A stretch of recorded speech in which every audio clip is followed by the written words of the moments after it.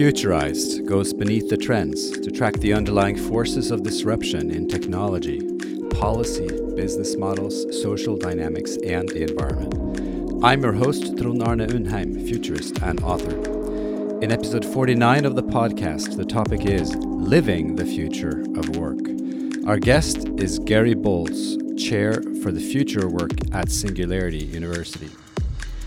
In this conversation, we talk about how organizations try to channel human energy, but still need processes and practices that can become a distraction. We discuss the concept of exponential tech and the rapid pace of change. We touch on digital distraction devices, the unbundling of education, the eroding contract between knowledge workers and their employers, and indeed the blurring boundaries between learning, work, and leisure.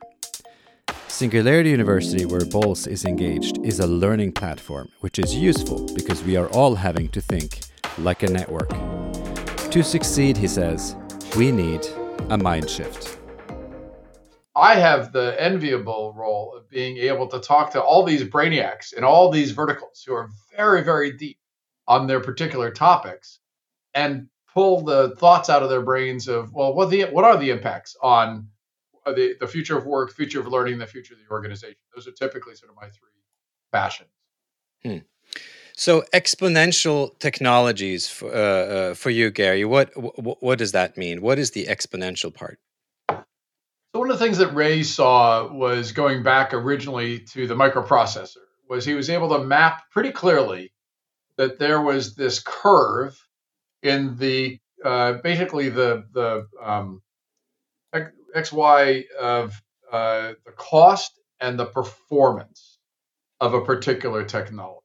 And so in our human brains, we tend to be pretty linear. We think of change as being sort of this straight line. But what Ray found was that there was an accelerating curve. That is, it wasn't just that microprocessors got cheaper and faster, as they got cheaper and faster every 12 to 18 months, and the price, and not only did the price double, or not only did the performance double, but the price dropped by half. And so you get these exponential curves. And so the whole idea was our brains are calibrated for linear change. There's this gap in how rapidly these technologies are changing themselves and how they're impacting different industries and our lives. And so if we can understand how to embrace the difference and then think in terms of how that actually instantiates itself into our institutions, our organizations, our lives, and so on, that we can actually not just think of it as disruption, we can understand the mechanics, and we can not only adapt, but we can influence it so that it's more beneficial to humans. And work in all of this. I know that you're obviously doing some thinking about what work really is, and it isn't just about exponential technologies. You're very clear about that.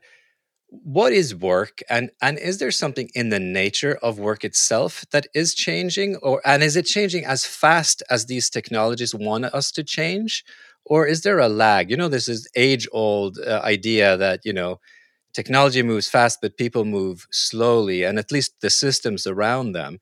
Are you seeing some of that happening? Or would you say that these exponential technologies now become such juggernauts that they're actually dragging us along, in a different way than before? So I think it's an excellent question, and there's a lot of different pieces to unpack from it. So first off, I'm actually writing a book on work, and I'd start with the past of work. So there's a long history of continual change in how each of us in our societies and economies have thought of work, and based on a variety of different factors, from where we're born to how our parents thought about it, and in our community. And so we've had a very Eastern and Western. We've had a constant shift in how we think about work, but if there's any one single set of influences, it's the industrial. So the shift to industrial economies and building factories and that sort of thing.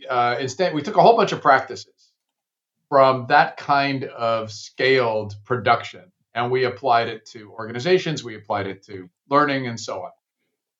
So it's sometimes more challenging to boil down to the basics. So if Yeah. we're going to talk about just mechanically what work is, it's really just three things. It's our human skills applied to tasks to solve problems. And it doesn't matter if the problem is a dirty floor or a complex market entry strategy for a new product, it's a problem to be solved. And we as humans, there's a whole bunch of neuroscience and cognitive science around why we're problem solvers, but we're problem solvers. And we have these human skills that we're often not clear on. We don't understand them.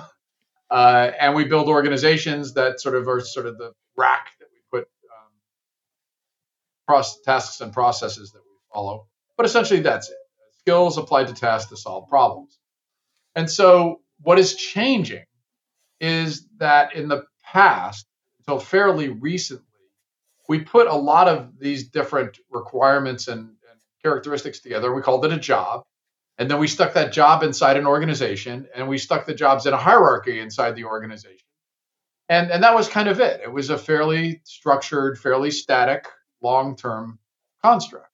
Yeah. What has happened as we unbundle work, which is from my friend John Hagel, Lloyd Center for the Edge, former director, the whole idea is if you take all these different elements, like the skills that you have, the tasks that you perform, the problems that you solve, and you break them all apart, it's not a traditional job anymore. Well, then things open up. There's a ton of possibilities. And so that's why we suddenly talk about the gig economy. That's why we talk about non-traditional work. That's why we talk about the appification of so much work.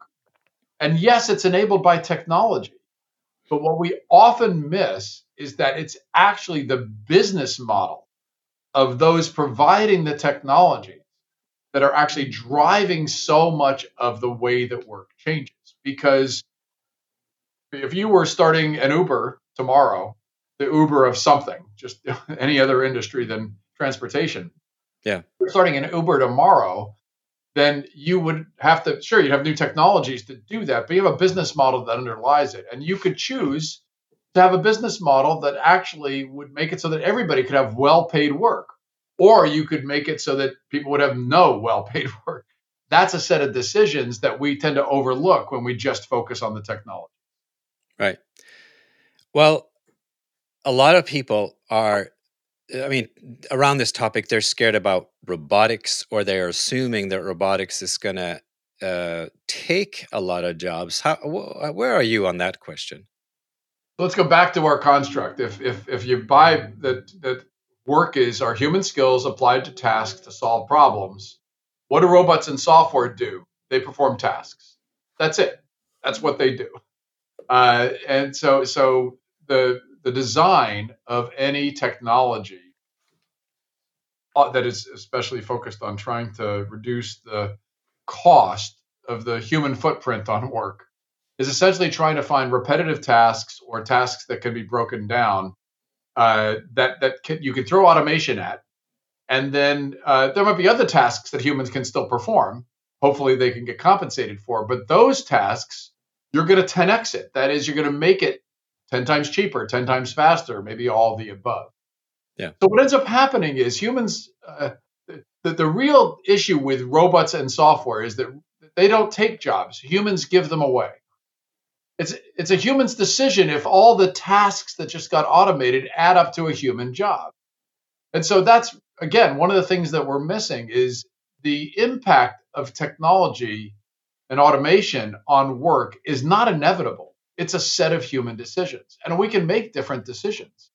The issue comes back to what I was talking about in terms of the pace and spread of change, is if you think of basically work markets as a Venn diagram, here's all the skills, remember, it's human skills, and here's all the problems to be solved, the demand.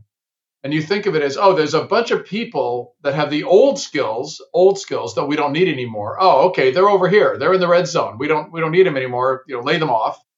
There's a bunch of skills that are in demand today. Oh, great. So we'll pay them. They can have jobs. And then there's all these future skills that we know we're going to need. We're going to need a whole bunch of AI programmers. Well, then that's one way to think about how the decisions that people make in work markets are. But there are plenty of economies around the world that don't say that these people here in the red zone are discardable. Instead, they say, no, let's train them so that they never only have the skills that are no longer needed. They always have the skills that are needed in the future. So that's a So you complete. think there will always be skills needed in the future on the human side, or at least in the foreseeable future? You're not worried that we're running out of skills that we can train ourselves for, where we are better suited as humans than some amount of automation. Again, this is a set of decisions by humans, right? Yeah. So if you look at, so let's take the pandemic, right? So what you're talking about is like, so suddenly there's less work available, right? So here's the demand, and if that were to shrink because there's more robots and software doing it, we actually have a perfect example with the pandemic shutdown. The decisions that we made about our response to the pandemic were not laws of nature. We were responding to what we were guessing the laws of nature were, but we responded with taking our economies and shutting down certain aspects of them to be able to try to flatten the curve of the virus. Think of robots and software as the same thing. It's a set of decisions. It isn't that there is less human work to be done. There's always human work to be done if somebody is willing to pay for it. The question is whether or not you have a zero-sum mentality, and what you're saying is, no, our response is we're going to have less and less work available because the humans can't adapt fast enough. If they could deal with the pace and the spread of change faster, they would always have the skills of tomorrow. If you were working in a mine and you could learn in a day how to be an AI programmer, you would have work tomorrow. But that's not the way that we've designed our system. Well, and I guess that ties into some of the work you're doing, right? It's the real issue is the skills issue. And I was just sort of curious on you must be engaged on many levels there when it comes to skilling and upskilling and reskilling and de-skilling. I don't know what kinds of different skilling we have to do here to prepare ourselves, ostensibly our kids. And our professions. I mean, you could take any profession, right? Even the medical profession, which I'm really interested in at the moment. There's skilling issues and skills issues in every profession, no matter how advanced they were at one point in time.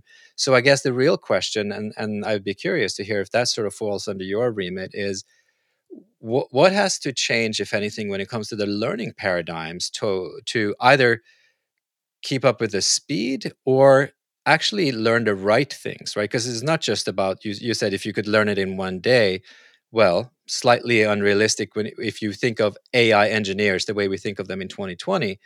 But on the other hand, hey, there's a cat. Some things can be learned pretty fast. Yeah. Other things are about maturity.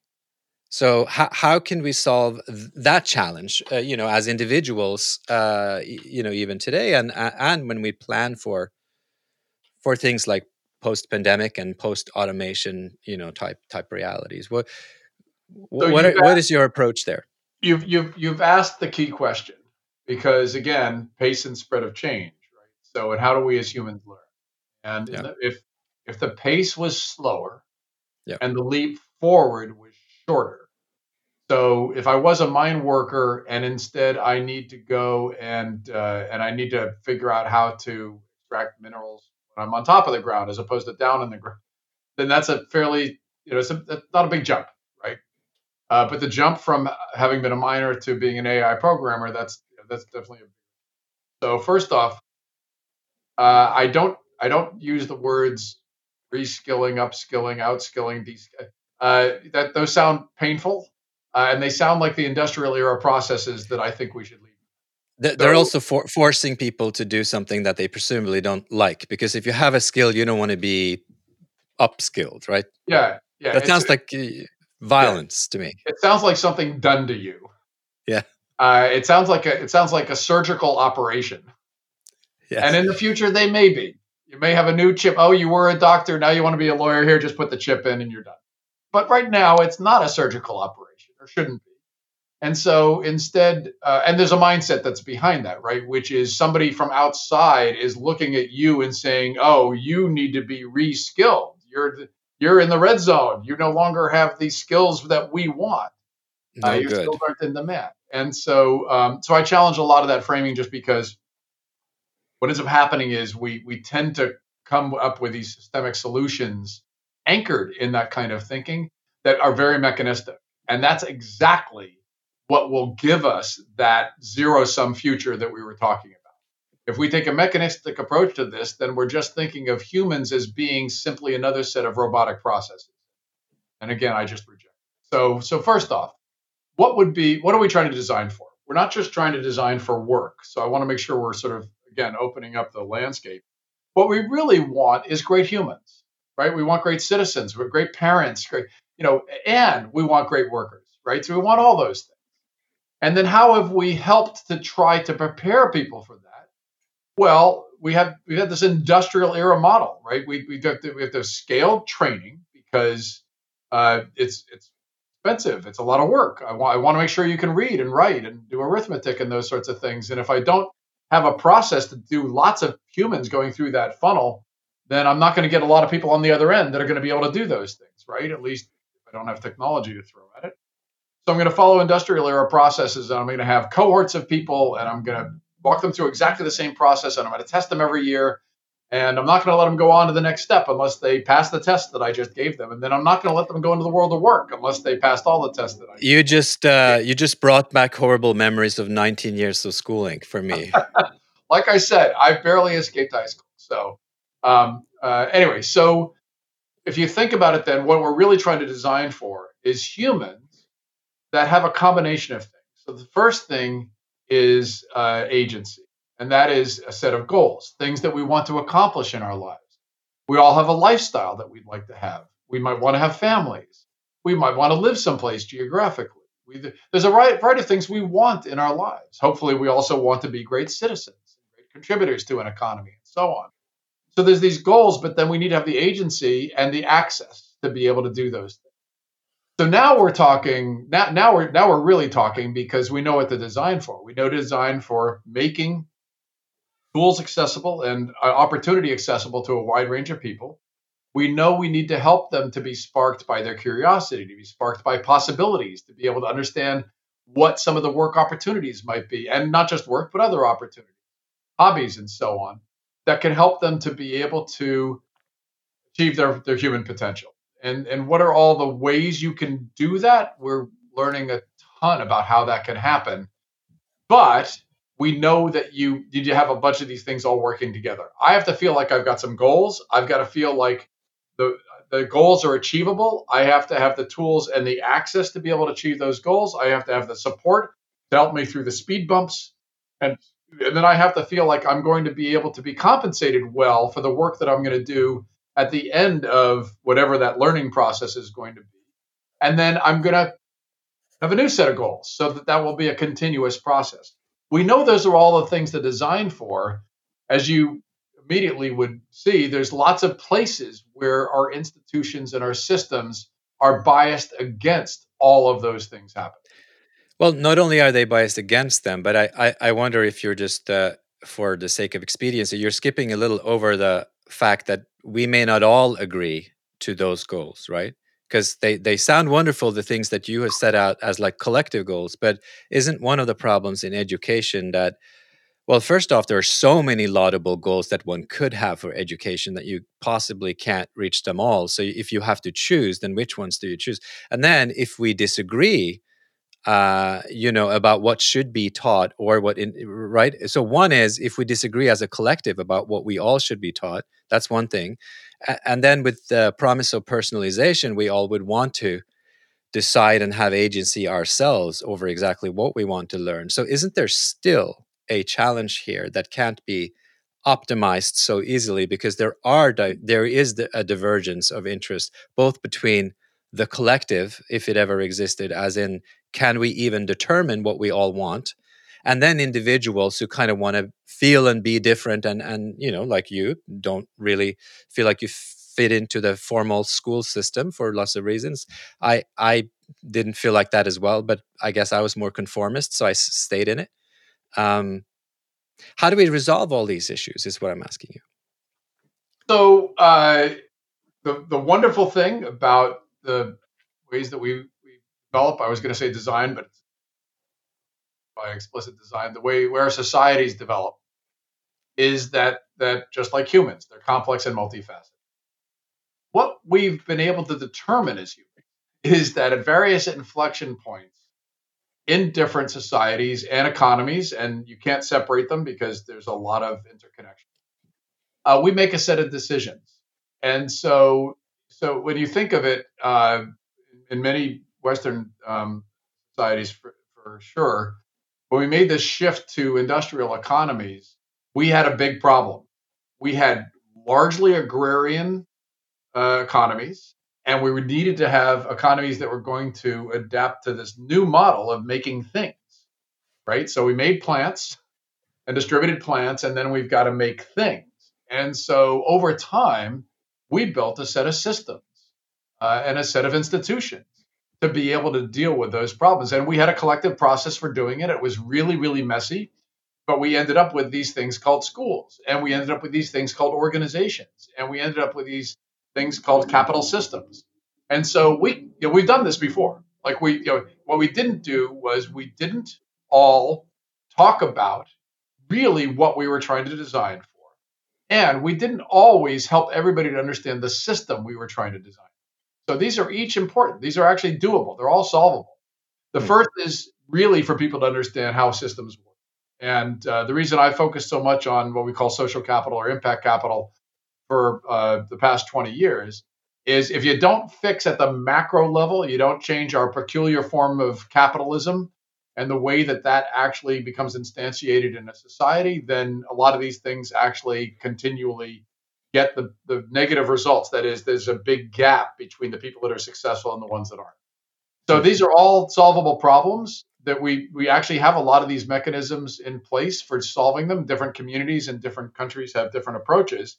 But if you look at the Nordics, you look at Germany, there actually are a set of processes that they've followed through that essentially said, oh, you know what, we kind of want to make sure our economies are fairly resilient at the worker level. That is, we kind of don't want people to have mass layoffs, or companies to be able to just discard people. And so there's tons of hopeful examples. In the same way, there are tons of hopeful examples of countries that dealt with the pandemic in such a consistent and organized way.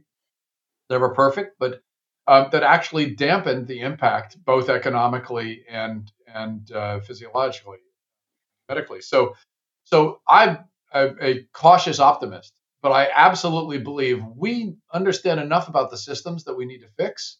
We understand enough about the market dynamics that we need to tweak, that these are solvable problems. What is necessary is for us to take the blinders off and understand why the systems work the way they do today and what the enemies of the future, why they want it to stay that way. And it's normally because they're making money and having power off the way it works. Yeah. So that doesn't mean everybody can be successful if you can design it in a way that everybody can be successful, but you can optimize for far more humans to do well if we actually understand those heuristics.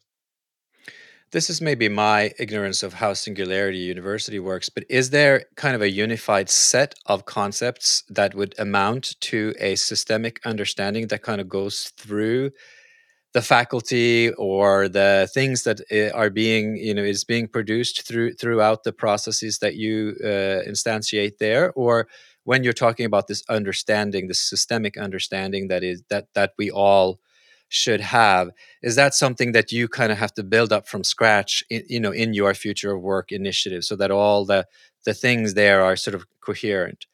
Because systems are advanced, and arguably, is there one sort of system that sort of runs it all? Or is every national economy, like a welfare state, its own system, and how do they interact with all the other systems? I mean, in systems theory, the Santa Fe guys and others, it can get very complicated if you're bringing an ecology into this, right? Systems theory is nice, but it is for mathematicians. Well, up to a certain point. So first off, I want to make sure I'm being clear, truth in advertising. So a lot of what I'm talking about is not the framing of Singularity University. My framing, I want to make sure I'm not putting it on their shoulders. I actually have a consulting company called Charette, where we dive in on a range of projects, everything from workshops for refugee youth in Amman, Jordan, to advising the ministers of labor and education for countries like Poland. Yeah, no, I wasn't trying to make you the representative. I was just actually a little bit curious. So what you're asking for is essentially a grand unified theory of the future of work. Well, I'm asking because it would be nice to have it. So I'll just tell you the way I come at this is I believe that there are a set of consistent functions of the way that these variety of systems work. And I've written a series of papers and I've recorded a series of courses online where I explored what I think of as different facets of the diamond. So let me just tell you sort of the basic elements, but to give you how the framing overall for the grand unified theory, it's that there are four domains. There are four domains for the future of work: individuals, organizations, communities, and countries. And and each of them has a problem statement. But what I find is that over and over and over again, when people tell me about the challenges that they're dealing with or with the future they want to design for, it falls into at least one, if not multiple of these. But they're each different contexts. What you do to try to help individuals to be able to find or create meaningful, well-paid work is a little different from what you do to help organizational leaders to try to figure out how to channel human energy to create value for stakeholders.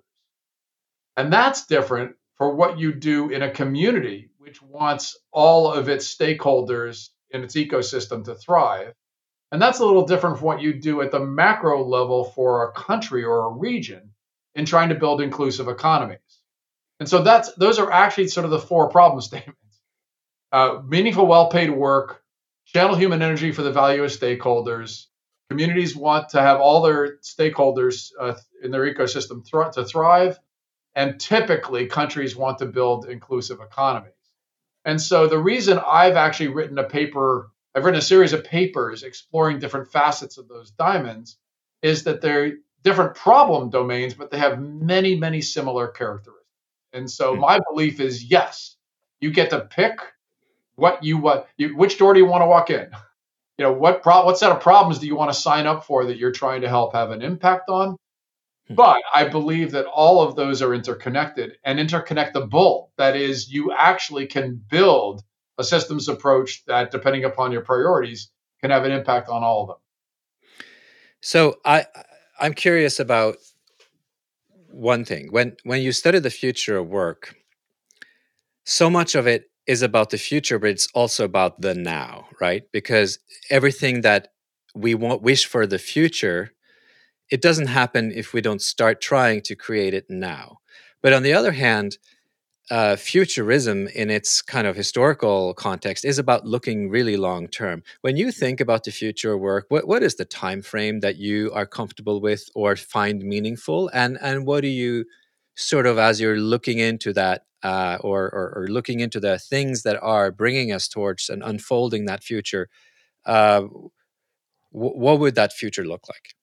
So I have a couple of heretical things to toss out, and it puts me at a significant disadvantage because it basically undercuts a lot of the premise of my title. So I call myself the chair for the future of work, but the truth is I actually don't call myself a futurist. Like, I don't think about that at all in terms of like the long term, the time frame often that people like Ray Kurzweil and Peter Diamandis. I think very much about the near future. And that is, what are the design heuristics for how we basically want to take what exists today and how we want to make it better for tomorrow. So the first is I don't believe that futurism in the context of trying to predict a single future and have people drive towards it actually gets the kind of change that we want, because it can be clarifying, but it also tends to get people to sort of think that there's only one positive future. So instead, I think I'm very much in terms of scenarios. And I say there are three futures of work. To your point about the robots and software, there's a job apocalypse, a dystopia, where, yes, there's a huge risk that technology takes over and more human work gets automated, and we don't replace it with more paid work. And then we don't figure out what to do with all those humans. So we have massive, we call it the Elysium scenario.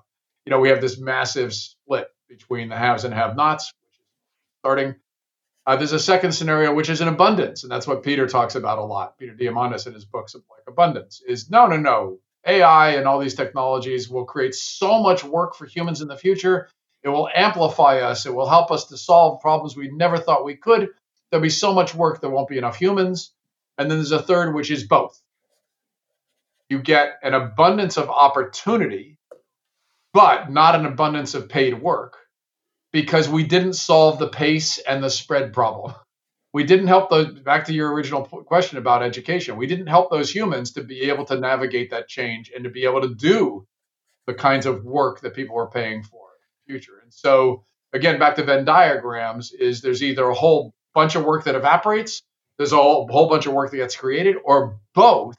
And we can't help humans to be able to take advantage of enough of the future work that we made our economies as inclusive as possible. It's interesting. I'm sort of thinking that you're going to tell me you're more a believer in this both scenario than in either of the other two. But well, we already have but both. It isn't. I'll point that out. We already have both right now. It exists. Right. Yeah. Right.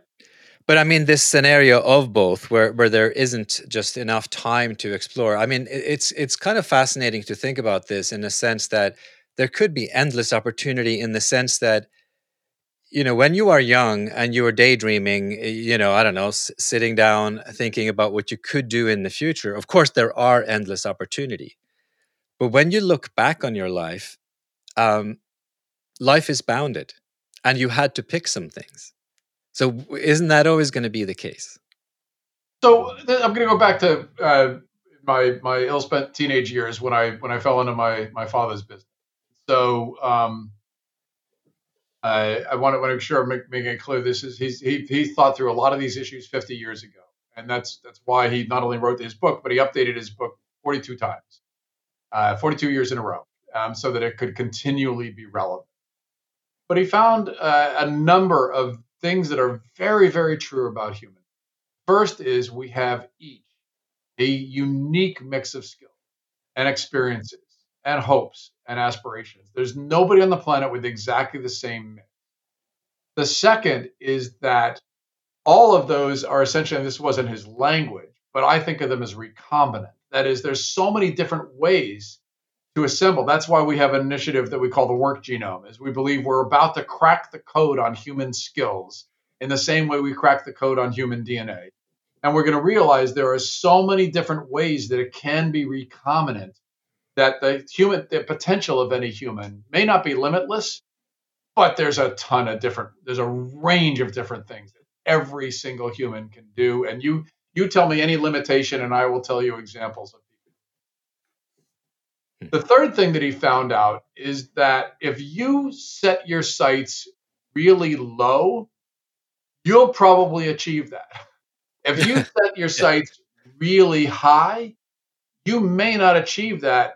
But if you had set your sights down here, there's a whole delta between what you could have accomplished that you never thought was possible. And so this is part of the opportunities to help every human being to develop those goals, those aspirations, those hopes for the future. And they don't have to be that you want to go become an astronaut and be the first one on Mars. Although I don't think that's if you're a kid, that's not a bad goal. It's a good goal. I can tell you about some astronauts that I know that for whom that was pretty aspirational when they were kids. But that's the whole idea, is that you have this gap, and it's mostly mindset in terms of what the potential, the possibilities might be. And if your circumstances, your training, your parents, your community all continually dampen those expectations, I'm going to guarantee you're going to shoot a lot lower on the ladder than you would, and you're going to achieve a lot less than if you were shooting for a higher level. So at the end of the day, on the future, even though you're not traditional futurist, although I think there are very few left who are futurist in the predicting the future game. Are you a cautious optimist then on what seems to be happening around you? I mean, has your work with Singularity or your consulting given kind of reason to think that we are, as a race, kind of adapting to as humans, adapting to these changes that are happening around us? Or what's your take on that? So I'll tell you where I'm hopeful, and where I'm also hopeful, but there's a lot of work to be done. So I'm very hopeful that at the individual level, given the combination of tools, access, helping people to develop the mindset where they can have agency, I'm very hopeful that over and over and over again, I've seen almost every problem you can think of at the individual level is solvable, like over and over again. Tremendously hopeful that humans are massively resourceful, have incredible potential, and that in the same way, if you as an individual, if you have to raise your expectations so that you can achieve better, we need to do the same thing for all humans. Is you have to believe that on the individual level and in aggregate, we can accomplish a huge amount. So that takes care of individuals. What about organizations and communities, and then let alone countries? Yes. Okay. So I'll tell you for each one of them. So with organizations, what I'm hopeful is that we've got some great examples, some poster children of organizations that have been able to essentially create learning, adaptive, agile organizations that are as inclusive as possible and that can continually adapt over time and hopefully still meet the needs of a range of stakeholders, not just shareholders, but what are the organizations you sort of put in that category right now? Oh, so there's I mean, so if you want to look at just like purely agile organizations, look at companies like Asana, which have built essentially software to align teams. There's organizations at scale that have done things around inclusivity, mindfulness. There's tons of examples. If you take certain lenses, none is perfect because guess what? If there's more than one person in an organization, it's messy because there are humans involved. But what we've got is an opportunity to develop a model to expand the adoption of a model where organizations have a range of stakeholders that they are trying to optimize on an ongoing basis, right? So I'm hopeful we can continue to do that. We just need to do it at scale. The third for communities is there are tons of examples of processes that communities can go through where they can continually build inclusive planning, communications, action to be able to solve specific problems in front of them. We've seen that from a range of communities that are revamping their school systems, communities that are putting in broadband networks, communities that are basically reshaping the economics so that the safety net gets closed up so that more people can benefit. There are communities all over the world that have solved those kinds of problems. That's just, again, the methodology is not always widely used, and communities don't always know what that process is to be able to make it as inclusive as possible. And then for countries, and this is where the greatest work to be done is, building an inclusive economy, we have to actually understand, back to the system, that the intersection of economies and societies are a set of decisions, and where you basically try to divorce them and let an economy kind of run on its own. That is, so long as you're making money, then the society benefits. Those are the economies that typically run off the rails. That is, they have huger gaps between the haves and have-nots that accelerate. And so you have to have a set of opinions about how you actually work together to be able to solve those problems, especially in a crazy pandemic. But the reason I wrote a piece back in March 2020 called The Great Reset. The reason I called this The Great Reset is that this is when, historically, we can look back and see we have solved these kinds of problems at scale before. And that's why I'm hopeful. That's why I believe that we can treat this as a reset to take this opportunity to revamp some of these institutions because we must act differently. Last thing, and it really is the last thing. This is complicated, the future of work. It's not going to be easy to create it. Where do you go, and where should people go to track and understand this? So I read everything, like I could possibly, and watch as many things as I possibly can. So I'm sort of a voracious consumer of this. So there are a couple of different. It sort of depends upon what your framing is. Like, what do you care the most about? So I've got a bunch. I'm not trying to sell my stuff as off my courses, but I've got 9 courses on LinkedIn Learning. With about we'll link up some of that stuff if you send it to me. Students, so I try to help people sort of break apart different facets of Diamond. I've written as extensively as I can on this. We've done a series of conferences on a variety of different issues, but did one on the future of work a year ago. and we'll be doing more. We've got people feel free to sign up on my website, gbowles.com, but we've got an initiative called the Work Genome, where we are trying to help people to understand this skills lens and how they can actually make changes in their own domain.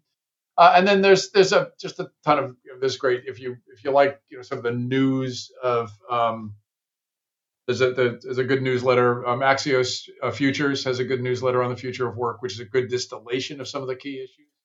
And then we've got a set of threads on the Singularity Hub. So Singularity University now is a big global network, and we've got a range of threads where we're continually talking with people to help them to point them towards whatever facet of the diamond they most want to explore. Just super quickly, if someone wants to engage with Singularity University, how do they do that best? Just sign up for a newsletter? Yeah, just sign up on su.org. Yeah, and then things will start to happen. They will get information, they opportunities. Things can start to happen. Great. Well, Gary, I thank you so much for this discussion. This was enriching, and I believe the future work, this won't be our last conversation about it, I think. No, not at all. I'm looking forward to more. So, no, thank you. Great questions, and I hope it's helpful to people listening.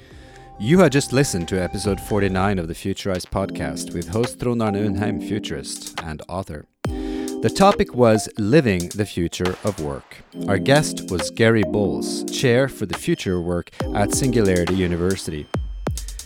In this conversation, we talked about how organizations try to channel human energy but still need processes and practices that can become a distraction. We discussed the concept of exponential tech and the rapid pace of change. We touch on digital distraction devices, the unbundling of education, the eroding contract between knowledge workers and employers, and indeed the blurring boundaries between learning, work, and leisure. Singularity University, where Bowles is engaged, is a learning platform, which is useful because we are all having to think like a network. To succeed, he says, we need a mind shift. My takeaway is that the future of work might already be here for knowledge workers. Some of us feel like we have been living it for decades already. In fact, not much is new for digital workers in the tech industry. The change is more profound for non-tech sectors. In fact, the ground might be eroding, but it is definitely not evaporating. Perhaps we should stop talking about the future of work for things that are contemporary. Then again, each person experiences this differently, and that might be an even bigger challenge for organizations that now need to personalize their response. Thanks for listening. If you liked the show, subscribe at futurized.co or in your preferred podcast player, and rate us with 5 stars. Futurized, preparing you to deal with disruption.